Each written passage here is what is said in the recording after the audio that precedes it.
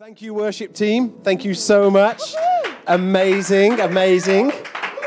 I don't know whether you enjoyed seeing a little bit of Richard Garton there in the worship. I mean, he's always trying to get on the camera, isn't he? Always. He loves it. He loves it. Oh, My gosh. Richard, I loved it. I kind of said, hey, dude, you're kind of in shot there. And then he kind of like tried to sneak down a little bit, like ever so subtle. Everybody, to be fair, in the Facebook chat, I'm just really enjoying seeing you, Richard. There's a lot of love. Saying, oh, there he is. Richard, we love you, man. And we love you whatever side of the camera you are, Richard. Yeah. So, but I like the photo bombing. You thought, Hannah's getting too much airtime. I'm going to go and photo bomb that shot right there. Well, I hope you're well today. It's an interesting time in which we're living right now. You kind of think every week it can't get more crazy, but then it does go and get crazy in other ways. And so this week, obviously, we've got the Capitol Hill thing that's going on there, whatever that is. We've got the snow in Madrid, people skiing around Madrid, why not? And, the other day I was thinking I kind of fancy watching an apocalyptic movie. And so I looked at like Geostorm or 2012. Do you remember those good old days, 2012, the good old days, right? And instead I thought, I'll just watch the news because it's as good as, isn't it? My gosh. Well, we did that the other day, didn't we? We started watching a really depressing kind of apocalyptic film and we were like, it's not so bad, actually. Yeah, actually, when you start to envy the people in the apocalyptic film, you think they've got it easy. But anyways, it is the kind of time in which we live, but we're not here to discourage you. We're here to encourage you because regardless of what's going outside your front door, Jesus is still king. He's still on the throne. He's still out working his plans and his purposes. So there is great reason to be encouraged. Although I would say this, if you don't know Jesus as your savior, how are you even doing life at the moment? I mean, my gosh, homeschooling enough. Surely that's enough to send you over the edge if you don't know Jesus. Hannah's there as a homeschooler. Hannah, you're amazing. Hannah chooses this life. I know. I'm in awe of Hannah. If I wasn't in awe all the of parents who choose to homeschool, It's not my bag. Who say, the good reason now that you are homeschooling is that the government aren't kind of changing it week by week because you've decided, I'm going to homeschool my kid come what may. Whereas we put them in schools like the Okie Kokie, innit? Put them in for a day, take them out. But hey, we do hope that you'll know in the presence of God during this time. And just to say, if you went on the website, sunnyhill.church, to try and feed a family, but the link wasn't there, it will be there during this message and after the service. And so you can go to sunnyhill.church and register there. But we've got so much cool stuff. On Wednesday, we're going to be looking at how to not lose it, how to not lose your mind in this season. And between now and Wednesday, we're going to learn. We're going to learn. How not to and we're going to try and reclaim some of our sanity. But we're in a series called Just Jesus, and we think it's a really timely thing, and God laid it on our heart a few weeks ago as a leadership to really just go after Jesus in this season. In my head, it was kind of a sense of we've come out of 2020, let's fix our eyes on Jesus. But obviously, we're still in the midst of all the unpredictabilities and unknowns of life and pandemics and global warming and everything else in the mix and threat of nuclear war and all this kind of stuff. It's a crazy time, but actually, I think it just really pushes that idea even further. Like there's never been a better time to get your eyes fixed on Jesus, who he is, what he's about, and what he wants to do in your life. And last week we looked at when things don't go your way and how you pray and you seek the Lord and you want a certain outcome, but it doesn't work out that way. And you're like, oh my gosh.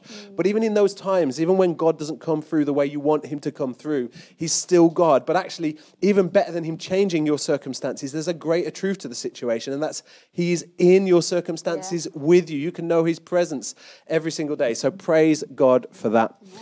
But today we're going to be looking at the theme, just Jesus, just Jesus. There we go. We're going to be looking at the theme, all or nothing. Yeah. All or nothing. And really, this is a talk about unpacking the idea of discipleship. So let me just get the bearings right on time. We're going to do a bit of journeying today. It's a great opportunity to get your notepad and your pens because I think there's going to be things that you're going to want to capture and maybe revisit and look into yourself. But really, the big picture of today's message is addressing the area of followership.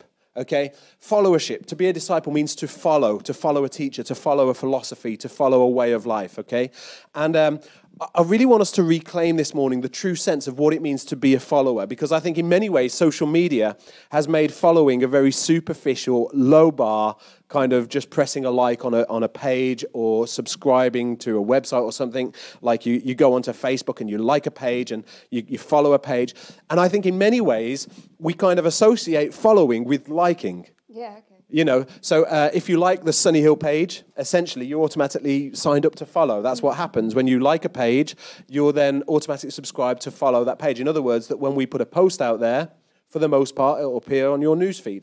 And I think in some ways, we think liking and following are the same, but they're not the same. You can like Jesus, but you're not necessarily following Jesus.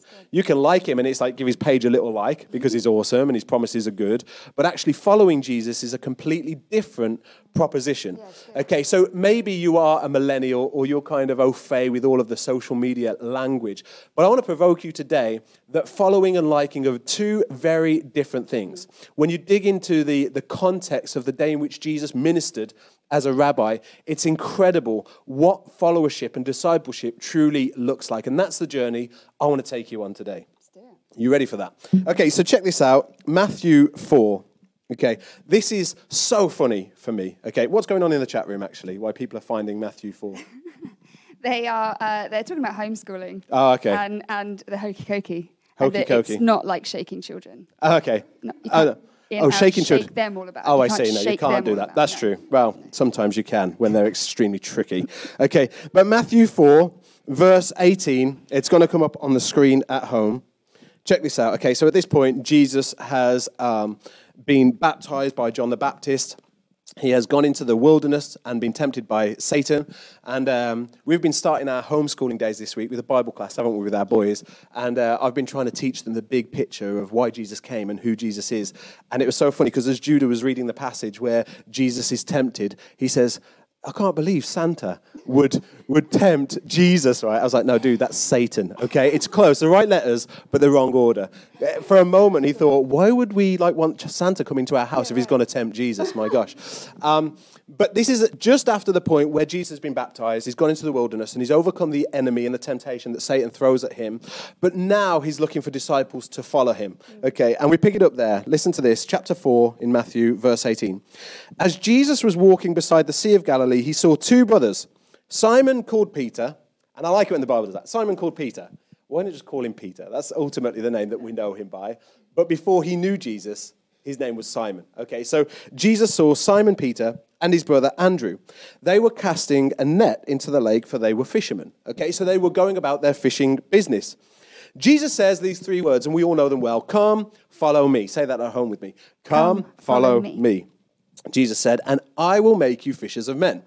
So Jesus extends an invitation, and he says, listen, come and follow me. Become a disciple. Like, learn the ways that I'm going to be teaching you. Like, learn the way of life that I'm going to be living out. And as you follow me, I'm going to transform your life. I'm going to make you into something different. And Jesus uses this picture of fishing for fish and speaks about fishing for people. It's funny, Adam Clark texted me this morning to encourage me, and he says, come on, we've got to mature the body of Christ because, we're coming to a season where we need to fish like we've never fished before to get ready for the catch of all catches. And when we talk in that way as a church, what we're talking about is seeing people coming into the kingdom of God, seeing people getting baptized and giving their life to Jesus and following in the way of Christ. But Jesus extends this invitation, bearing in mind, at this point, Jesus, it wasn't known by everybody. He was just somebody who was moving around. And he goes along the Sea of Galilee and he says to Simon, Peter, and Andrew, he says, come, follow me. And then in verse 20, it makes me laugh. At once, they left their nets and followed him. Who does that? Who does that? I mean, who does that? Wow. Upon three words, come, follow me. Who says, yeah, all right. And they leave everything behind, all of their means for income and livelihood, and say, yeah, I'm in. In fact, it goes on in verse 21. Going on from there, Jesus goes 4 for 4 here. He saw two other brothers, James, son of Zebedee, and his brother John. And they were in a boat with their father Zebedee. This gets even more awkward. Preparing their nets, Jesus called them, and immediately they left the boat and their father and followed him. What is this? Does no one else find that weird? It's pretty brutal. I think sometimes we just go, yeah, it's the Bible, that's what happens, isn't it? No, that's not what happens. No. It's weird.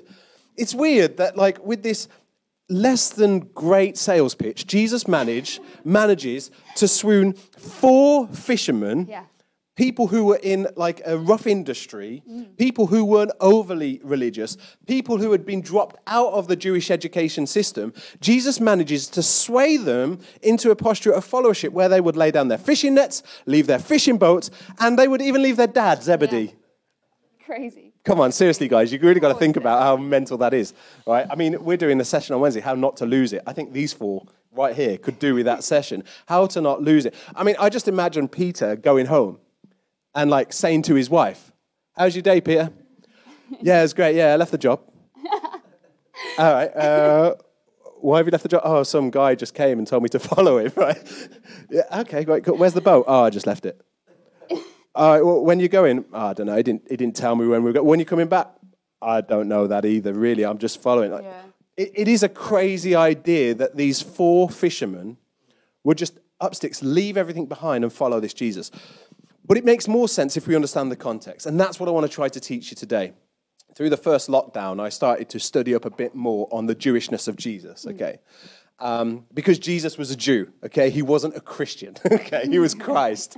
I guess you could say he was the first Christian, but actually that wouldn't be true because actually we come through the Jewish line. Salvation comes through the Jews. That's how it works, okay? So Jesus was a Jew and he ministered predominantly to Jewish people in a Jewish context.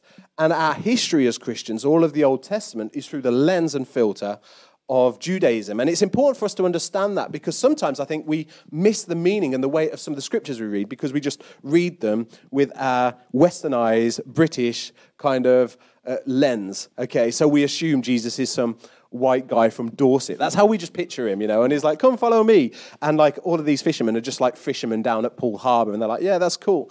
But it's quite profound what's happening in this moment. And I'll tell you why. Because for every Jewish boy, which these fishermen were, the ultimate goal in life, like this week at homeschool, Caleb did a bit of work, didn't he? And one of the things is, what are your aspirations? What's your ambitions in life? And there was some cool stuff in there. He says, I want to preach the word like mom and dad. And we're like, oh, that's so sweet. But then there was also stuff, plus I want to be a YouTuber. Of course, obviously, okay, because what 9-year-old doesn't want to be a YouTuber? And I want to play football, and I want to make cars and give them to people who need them. All right, he's going to be a busy guy. And he wanted to live in England by the beach and have a good view of the sea. I mean, to be honest, that sounds like a good ambition, okay? But here's the thing, like, in the same way that every child today would love to be kind of some social media influencer and YouTuber, in this context, the ultimate goal of the Jewish boy's kind of existence was to become a rabbi. Right. Okay, so that's really important to understand. Now, to become a rabbi, you have to first be a disciple because you have to learn the teaching of a rabbi. Now, to help you to understand this in context, this is wild. So, Micah, think about this, okay? Cast your mind back to when you were 6 years old. Okay, you would go through the Jewish education system. And get this, by the age of 6, every Jewish boy was expected to memorize the book of Leviticus. Leviticus. How much of Leviticus do you know, Micah? Leviticus, Micah, can you recite any of Leviticus for us today? Wow. Leviticus. Yeah, no, I'll do it later, okay? Basically, do not do this, basically. Right, Leviticus, without doubt, is one of the hardest books to read, let alone memorize. In fact, you read the whole thing this week, didn't you, in your Bible shred? I read it in a day. You read all of Leviticus. I mean, what are you smoking? What are you tripping? Like, that is a big commitment right there. It made me feel a bit sick, so I didn't eat dinner. It was a tough book to read. You were a bit pale that day, because you're just like, it's so heavy, that book. But yet, in the Jewish kind of custom, it was 6-year-olds. Memorize it. Like, craziness. Okay, now let's just say you were a 6-year-old and you had smashed that. You had memorized Leviticus. You were then invited to progress to the next measure of education, which was the Bet Sefer, which means the school of the book. Okay, so write that down, Bet Sefer, school of the book. And this was a study program that happened between the ages of 6 to 12 for Jewish boys. Okay, so from the ages of 6 to 12, during that window of time, you would memorize the whole of the first 5 books of the Old Testament, the Torah. Okay, this is crazy. So by a 12-year-old, you would know Genesis, Exodus, Leviticus, Numbers, and Deuteronomy. It's absolutely insane, isn't it? So if as a 6-year-old, you kind of go, hey, I've smashed Leviticus. And I'm like, okay, cool, now you've got to do the other 4 books in the beginning of the Old Testament. So you would memorize the first 5 books of the Old Testament, Genesis, Exodus, Leviticus, Numbers, Deuteronomy. Okay, 6 to 12. That's the Bet Sefer. That is the school of the book. And basically, as you progress through those kind of levels, people would obviously fall out and have to return to the family trade because ultimately, you didn't have what it takes to become ultimately a rabbi, which is what the education was leading to. It's kind of interesting because when you're 12 years old and you've memorized those 5 books, right, you would go through this test where they would say, okay, in order to sit the Torah test, so this isn't even the test, but in order to sit the test, what we're going to do is we're going to get a rabbi to come or someone who is well skilled in the content of the Torah. They're going to recite a random part of the first 5 books of the Bible, right? And then a 12-year-old has to continue and carry on where the person stops. So can pick any random passage in the first 5 books of the Bible, and then the 12-year-old would then pick up where they left off. I mean, imagine that. Isn't that insane? Is anyone else blown away in the room? That is crazy, isn't it? Yeah. Now, if you do that, you're then eligible to take the test. Oh, that wasn't the test, right? Here's the test. The test was not to recite the content, because that was like, you can do that if you've got a good brain. But here's what the test is. It's not about giving answers to the Torah. It's about asking such provoking questions about the first 5 books of the Bible that you are able to continue a conversation about God and the first 5 books of the Bible. Right. So it's about, how do I ask insightful questions? Now, hopefully, if you know your Bibles, you remember when Joseph and Mary lose Jesus, right? And they're looking for him. Where do they find him? They find him in the temple. And what it says is that, like, the teachers of the law were wowed by his questions. Yeah, right. Because Jesus, at the age of 12, had mastered the Torah in such a way, I mean, obviously because he wrote it, is the word of God, right? But he had mastered the Torah that even the religious leaders of the day were impressed, not only by his answers, they were impressive, but his ability to ask insightful questions that would provoke a deeper reflection and a deeper response. In fact, if you read the Gospels, there's over 360 questions that Jesus asks. Wow. Now, we know that Jesus is God, so he knows everything, yet he has a way of asking questions. That's one way God speaks to us like that. And to be honest, it winds me up sometimes where you feel like I'm bringing a query before God, and what I feel like I'm leaving with is God asking me a question. Yeah. Like, Dom, what are you hoping to achieve with that? Well, that's not what I said, Lord. What I said is I want help doing this. And I was hoping for a, yes, of course, you can have it, son. But instead, God gives you a question. Okay, some of you are looking for answers, but I think actually often God loves to give you questions to consider. You know, in fact, in one of the books I was reading about being raised as a Jewish child, is the question that the parents ask the children when they come home from school isn't, what did you learn today? Or did you learn anything good? The question is this, did you ask anything good? That's one of the ways that Jewish parents raise their kids. Like, did you ask any great questions today at school? And at 12 years old, if you were able to do that, if you were able to ask great questions in relation and in response to a great passage that had been read to you, you were then able to move into the next stage of education, which is called the Bet Talmud. Can you say the Bet Talmud? Yeah, there's not a lot of buy-in for saying that in the room, fair enough. And this is the school of disciples, okay? It's really important that you track with this, because this stage of education lasts between the ages of 12 to the age of 30, okay? So this is a long process now, 18 years of extreme study, which basically speaks into memorizing the whole of the Old Testament and obviously, ultimately, learning it, asking great questions about it. And it's interesting because if you know your Bibles, you know that we don't really see Jesus in the Gospels between that moment in the temple when he's 12 and then the moment when he rocks up being baptized by John the Baptist at the age of 30. Like, where was Jesus for those 18 years? Yeah, right. Well, he was in that school, the school of the disciple, learning to become a rabbi. Okay? Now, this is how it works. You would progress through the stages of education. Stage 1, Stage 2, Stage 3, Stage 4, Stage 5. But every time you progress, there'd be a whole batch of Jewish boys who didn't. Because they just didn't have what it takes. They couldn't cut the mustard. And so, ultimately, is that a saying, cut the mustard? I don't know. Doesn't cut the mustard. I don't know. Anyway. Doesn't cut the mustard. It's irrelevant. Stop distracting me. Okay, so all these Jewish boys are slowly being funneled out and to the point where they get to Stage 5 at the age of 30. Then at the age of 30... if you made it through all those stages, all those 5 stages of the Bet Talmud, then you were automatically a rabbi. You would become a rabbi. There was no test to do. You just basically survived the 18 years of intense study and education. Okay. Now, if you got to that stage, are you tracking with this? Yeah. Okay. And I think it's really helpful for us to understand the context of Matthew 4. Because actually, if you got to that stage of study and understanding, you were then actually entitled to become a rabbi. Now, what's interesting is when you change social status in Jewish culture, baptism was necessary. So baptism existed before John the Baptist came even, okay? It's important to understand that people would be baptized into their next social status as a person because it would speak to this becoming a new thing, which is why Jesus lifts that to speak of us becoming a new creation. Make sense? Yeah. Okay, so what would happen is you'd become a rabbi, you'd be baptized. Now, of those people, right, of the Stage 5 category of the school of Talmud, right, the school of the disciple, like once in a generation or once in 2 generations, you would get what we call a rabbi with authority. The word for authority is samika. Say it at home, samika. Say it in the room, samika. And it speaks to a rabbi who has authority. Now, this wasn't common. Like 99.9% of rabbis were just bog standard rabbis, if there is such a thing. I mean, if you've done 30 years of education in that way, there's no such thing as a bog standard rabbi. But here's the challenge, right? As you're studying through those 18 years of study, you would be under the teaching of a rabbi, and he would teach you his yoke. That is the word that is used to speak to teaching and understanding, and it would relate specifically to a rabbi who had understanding relayed and passed down to him. But a rabbi who has authority has the right and credibility to bring a fresh and new revelation to a yoke.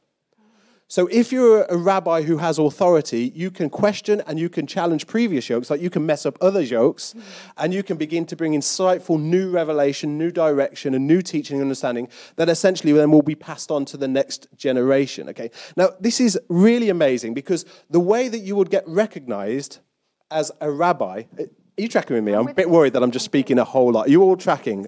The reason you would get recognized as a rabbi with samika, which means what? Authority, is if there were 2 verbal witnesses at your baptism that says there's something different about this guy that we need to recognize, right? Now let's think about Jesus' baptism for a moment. That's already happened at this point. The first witness that gives verbal recognition to the fact that Jesus was something different is John the Baptist, right? We spoke about it last week. He says, "Behold, the Lamb of God who takes away the sin of the world." In other words, you need to watch this guy because he's come to do something significant and profound. But the second witness that we see at the baptism of Jesus, who is it? Any guesses? Yeah, the Father, God. I was trying to teach this to my boys. Literally, the heavens opened and God speaks through the cloud. "This is my son, with whom I'm well." I mean, if you want a witness, Yeah, right.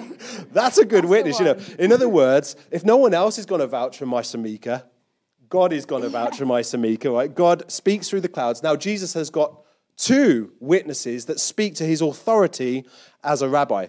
Now, I'm not saying that every rabbi in Israel would have affirmed his authority, but Jesus actually didn't need the affirmation of people because from that point, he was kind of moving into a stage of ministry now that was going to speed up until ultimately he ends up on the cross. So, understand this, that when you become a rabbi, the place to find disciples, because you need disciples, because you need to pass on the yoke, right? And just let's think even about the yoke for a minute, okay? Like, think about this, where people say, I think it's in the Gospel of Mark, they say about Jesus, he says, you know, he's different to anything else we've heard. He, like, teaches, but he's got, like, authority. Yeah. Do you know that verse where they say that about Jesus? Yeah. They're like, I mean, he teaches stuff, but there's another level about his teaching. Like, it's crazy. Like, there's freshness, there's vitality, there's life in his teaching. Another place, I think it's in Matthew 11, I may be wrong there, but where Jesus says, "Take my yoke upon you." Like, receive my teaching. He says, my yoke is easy, my burden is light. And he says it's going to bring rest for your souls. Like, other yokes of other rabbis made people feel captive or brought people down. But Jesus says, "Take my yoke upon you," and it leads to freedom. It leads to liberty. It leads to life. Now, obviously, if you are a newly baptized rabbi, you need to find disciples. Where do you think you find disciples? Any guesses? My best guess would be a temple. A temple, absolutely. So go to the religious structures and buildings, and hopefully you find some religious people. But typically, disciples would go to the Bet Talmud, okay? So 12-year-olds who are about to progress to the school of the disciple. And a rabbi would walk into that school, and the one question they'd ask, right, and you need to hear this, the one question they would ask when they're looking at potential candidates is, does this person I'm looking at have the potential to do greater things than me? That's the question that a rabbi would ask. Because if the answer to that is yes, then they're worthy of my effort, they're worthy of my attention, they're worthy of my yoke, and therefore I can be confident that when I'm gone, they're going to continue the line that's been passed down to me. Here's the amazing thing, right, is Jesus doesn't go to the Bet Talmud to recruit these disciples, even though God himself had given testimony to the samika that was on Jesus, the authority that was on Jesus. Where does Jesus go? He goes to the lake, right? He goes to the sea. He goes to the fishermen. Totally contravenes the way of the day to be a rabbi. And rather than going to the religious institutions and to the halls of education where you could find bright students with an aptitude for learning and bright students who had credibility and were good family stock. In other words, Jesus goes to those who had been overlooked. Jesus went to those who had missed their opportunity to become rabbis. Jesus went to those who had dropped out at some point in their childhood, out of the education, religious system. And Jesus goes to them and said what every rabbi says when they're recruiting new followers. And he says, follow me. Wow, that's great. Follow me. Yeah. This is why when these 4 fishermen hear those words, they leave everything. It's because Jesus extends to them an invitation that they thought they were past. They were too old. They missed the boat. No pun intended, even though they're fishermen, right? They missed the boat. They missed their moment. They missed their opportunity. Like, our future is simply just fishing for fish. Jesus goes to those places. This is mind-blowing because ultimately he goes to the ones who society had looked over. He goes to the ones that the religious institution had looked past. He goes in many ways to the disqualified and says, come follow me. In other words, when Jesus looked at Peter, Andrew, James and John, Jesus looked at them and says, when I look at them, do I believe that they can do greater things than me? Yeah. And the answer is yes, because Jesus says that. You will do even greater things than these. Amazing. In other words, as the church gets hold of the Holy Spirit and the yoke of Christ, the teaching of Christ, man, we can do incredible things. This is why it's so important that at this point, they jump off the boat, they leave their father, they respond to that invitation because it was exceptional. Yeah. And even more than that, because Jesus wasn't just a rabbi who had authority in the sense of new teaching. He had authority over the Spirit. What I mean by that is demonic influence. He had spiritual authority. He had authority to heal the sick, to raise the dead. And so when these disciples are called by this new rabbi who has Samika, who has a new yoke to bring into the world, they jump at the moment. But this is the great thing. This is the powerful thing, is that ultimately they weren't equipped. They weren't credible. They weren't entitled. They had no right. But Jesus looked at them. Why? Because Jesus knew that ultimately the church wasn't going to be made up of superstars. Yeah.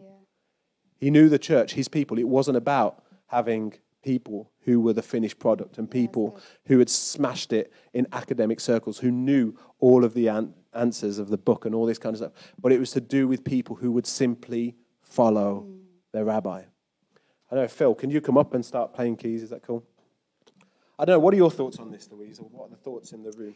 Yeah, I think there's I love what Louise Dalrymple says, that thank you, Jesus, that we are all welcome. Yeah, and I think it's a real encouragement that maybe if you're brand new to faith, maybe later on in life even, that you think, oh, I've missed so much, I've made so many mistakes, and, my goodness, it's all, I just sit in this on the sidelines of what God may have purposed me. But there's a real encouragement there, isn't there, when you see Jesus, these men, because Jesus presumably would have taken much younger than 30-year-old guys in a career. Yeah. It's incredible. So I think that's a real motivation to anybody today. I think so. And what I think is amazing about this is now the extension to the church is to go and make that same invitation.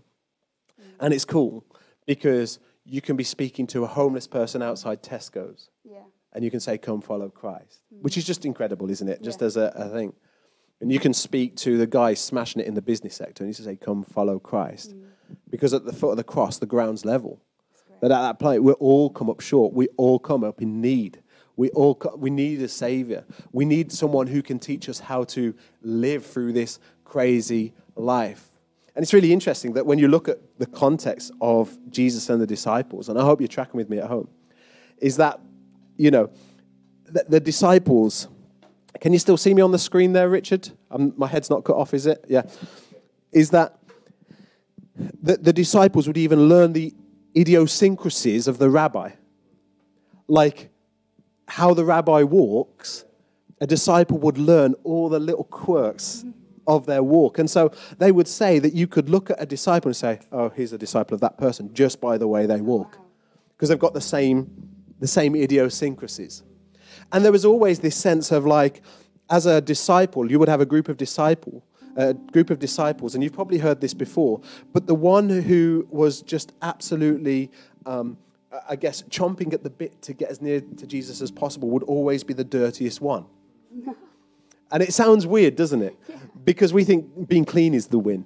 But actually in this context, the idea that like the dust of your rabbi would just be kicked up in the path, and it would go on your cloak, and it would be kicked up, and you'd like walk in the path of your rabbi. And so you would know that the teacher's pet ultimately was always the one with the dust on their robe, because they were constantly on the coattails of Jesus or on the coattails of the rabbi. Yeah. Now, I think this is the challenge, is like our provocation to you at home, even today, is like, how close to Jesus can you get? Like, because I think like what we like to do is we like to have our cake and eat it. So we like to be a bit in the world and then have a bit of Jesus, right? Like we like to do what we do on a Monday, then maybe rock up at church on a Sunday because we like Jesus. But the invitation is so much greater than that. The invitation isn't just to like Jesus and go to church. The invitation is to learn to walk like Christ walked. Yeah, the invitation is to learn his idiosyncrasies. How would Jesus respond to this situation? Yeah. If Jesus was in this marriage, how would he respond? If Jesus was in this friendship group, how would he respond? If Jesus was in this work environment, how would he respond?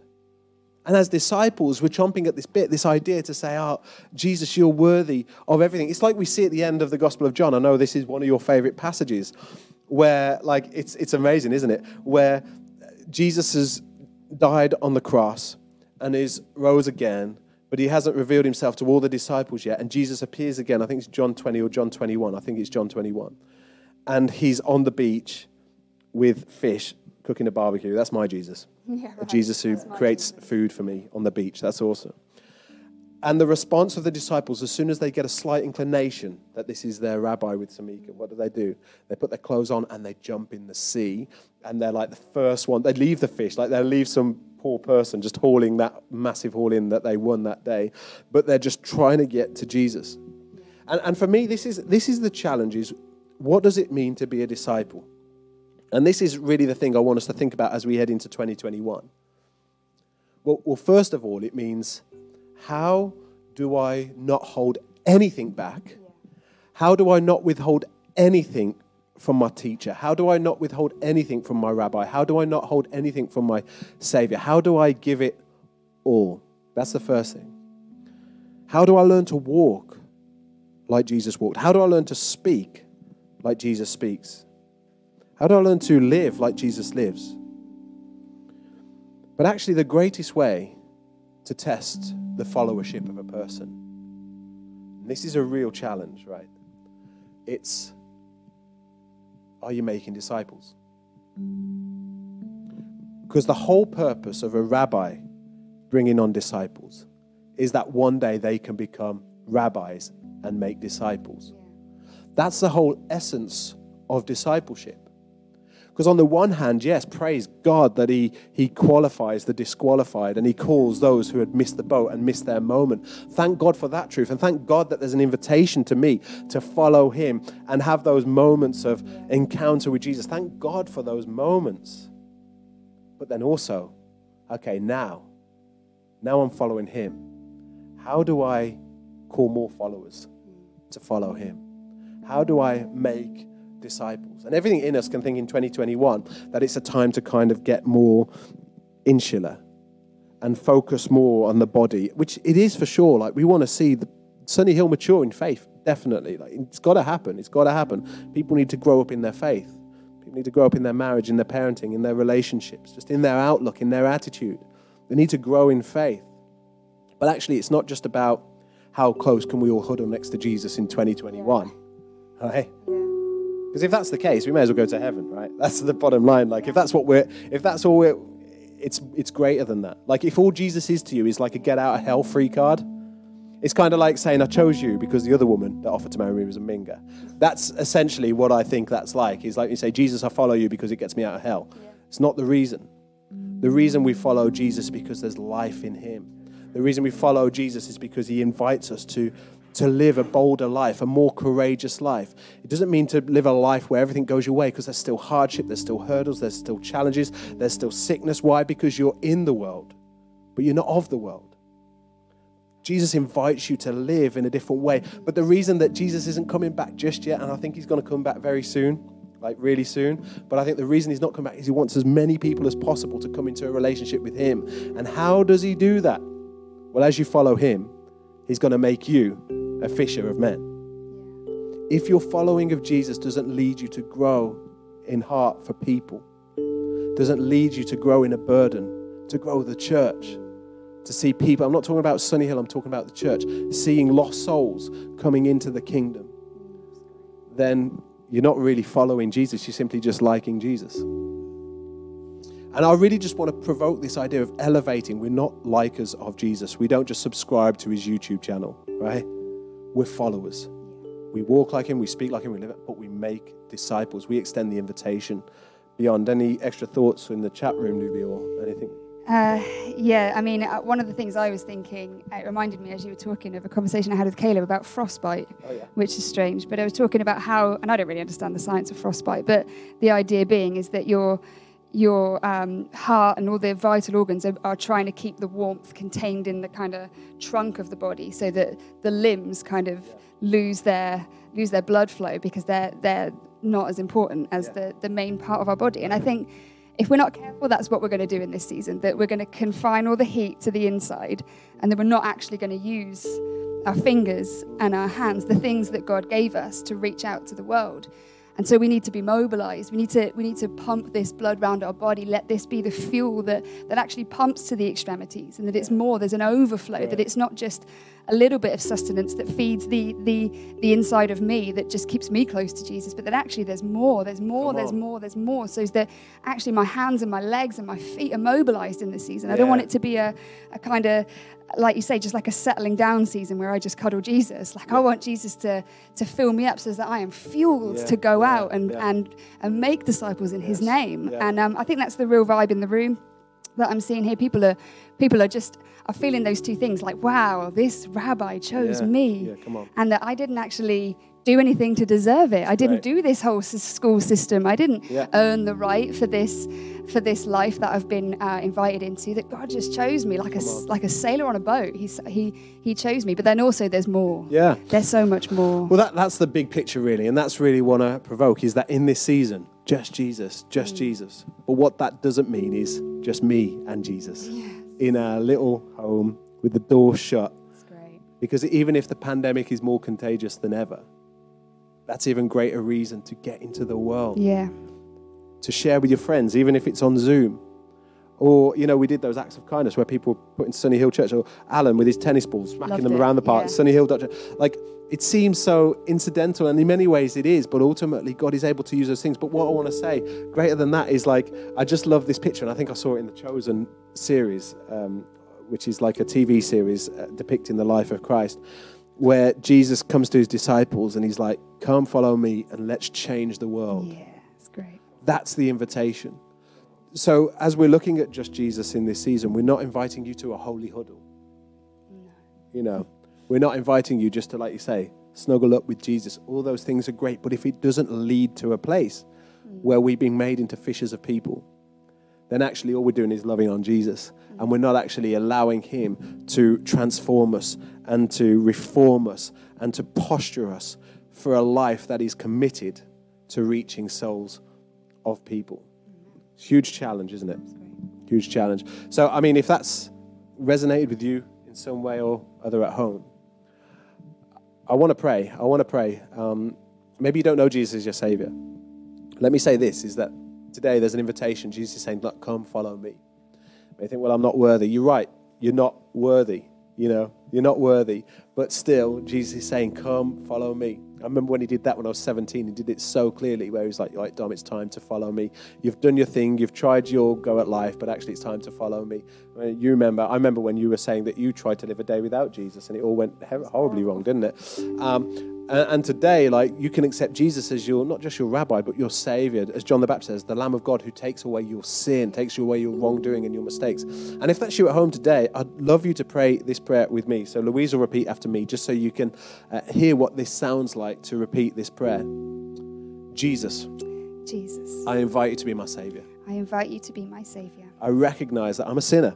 I recognize I'm a sinner. I recognize I need saving. I recognize I need saving. I recognize I need help. I recognize I need help. Jesus, I invite you. Jesus, I invite you. Not just to be my rabbi. Not just to be my rabbi. But to be my redeemer. But to be my redeemer. To be my savior. To be my savior. To be my healer. To be my healer. And right now, I repent. I repent. I say sorry. I say sorry. I turn my back. I turn my back. On all the things. On all the things. That don't please you. That don't please you. And I surrender to you. And I surrender to you. In Jesus' name. In Jesus' name. Amen. Amen.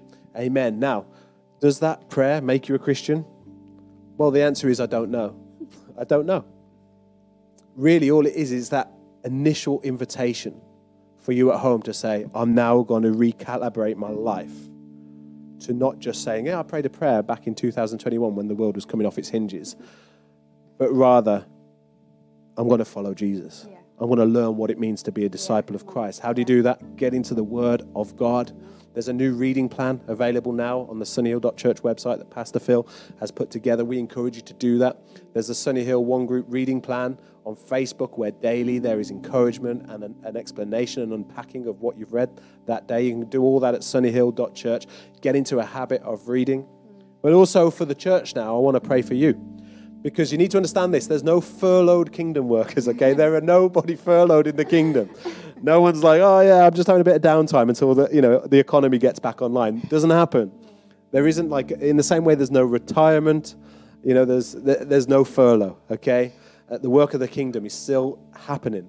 And so I want to pray for you, church at home, if this relates to you and you're just thinking a real sense of God saying, come on. It's time to follow me with a greater commitment, with a greater burden. Then I want to pray for you. Father God, right now we pray for your church. We pray for your body. We pray for the people that call you Savior.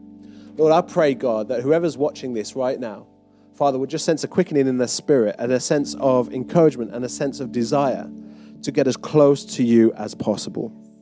Not just to feel your warmth, not just to feel your love, not just to hear your teaching, but so that as lives, they become living sacrifices, people who become fishers of people. Father, I pray right now for the church, for Sunny Hill in particular.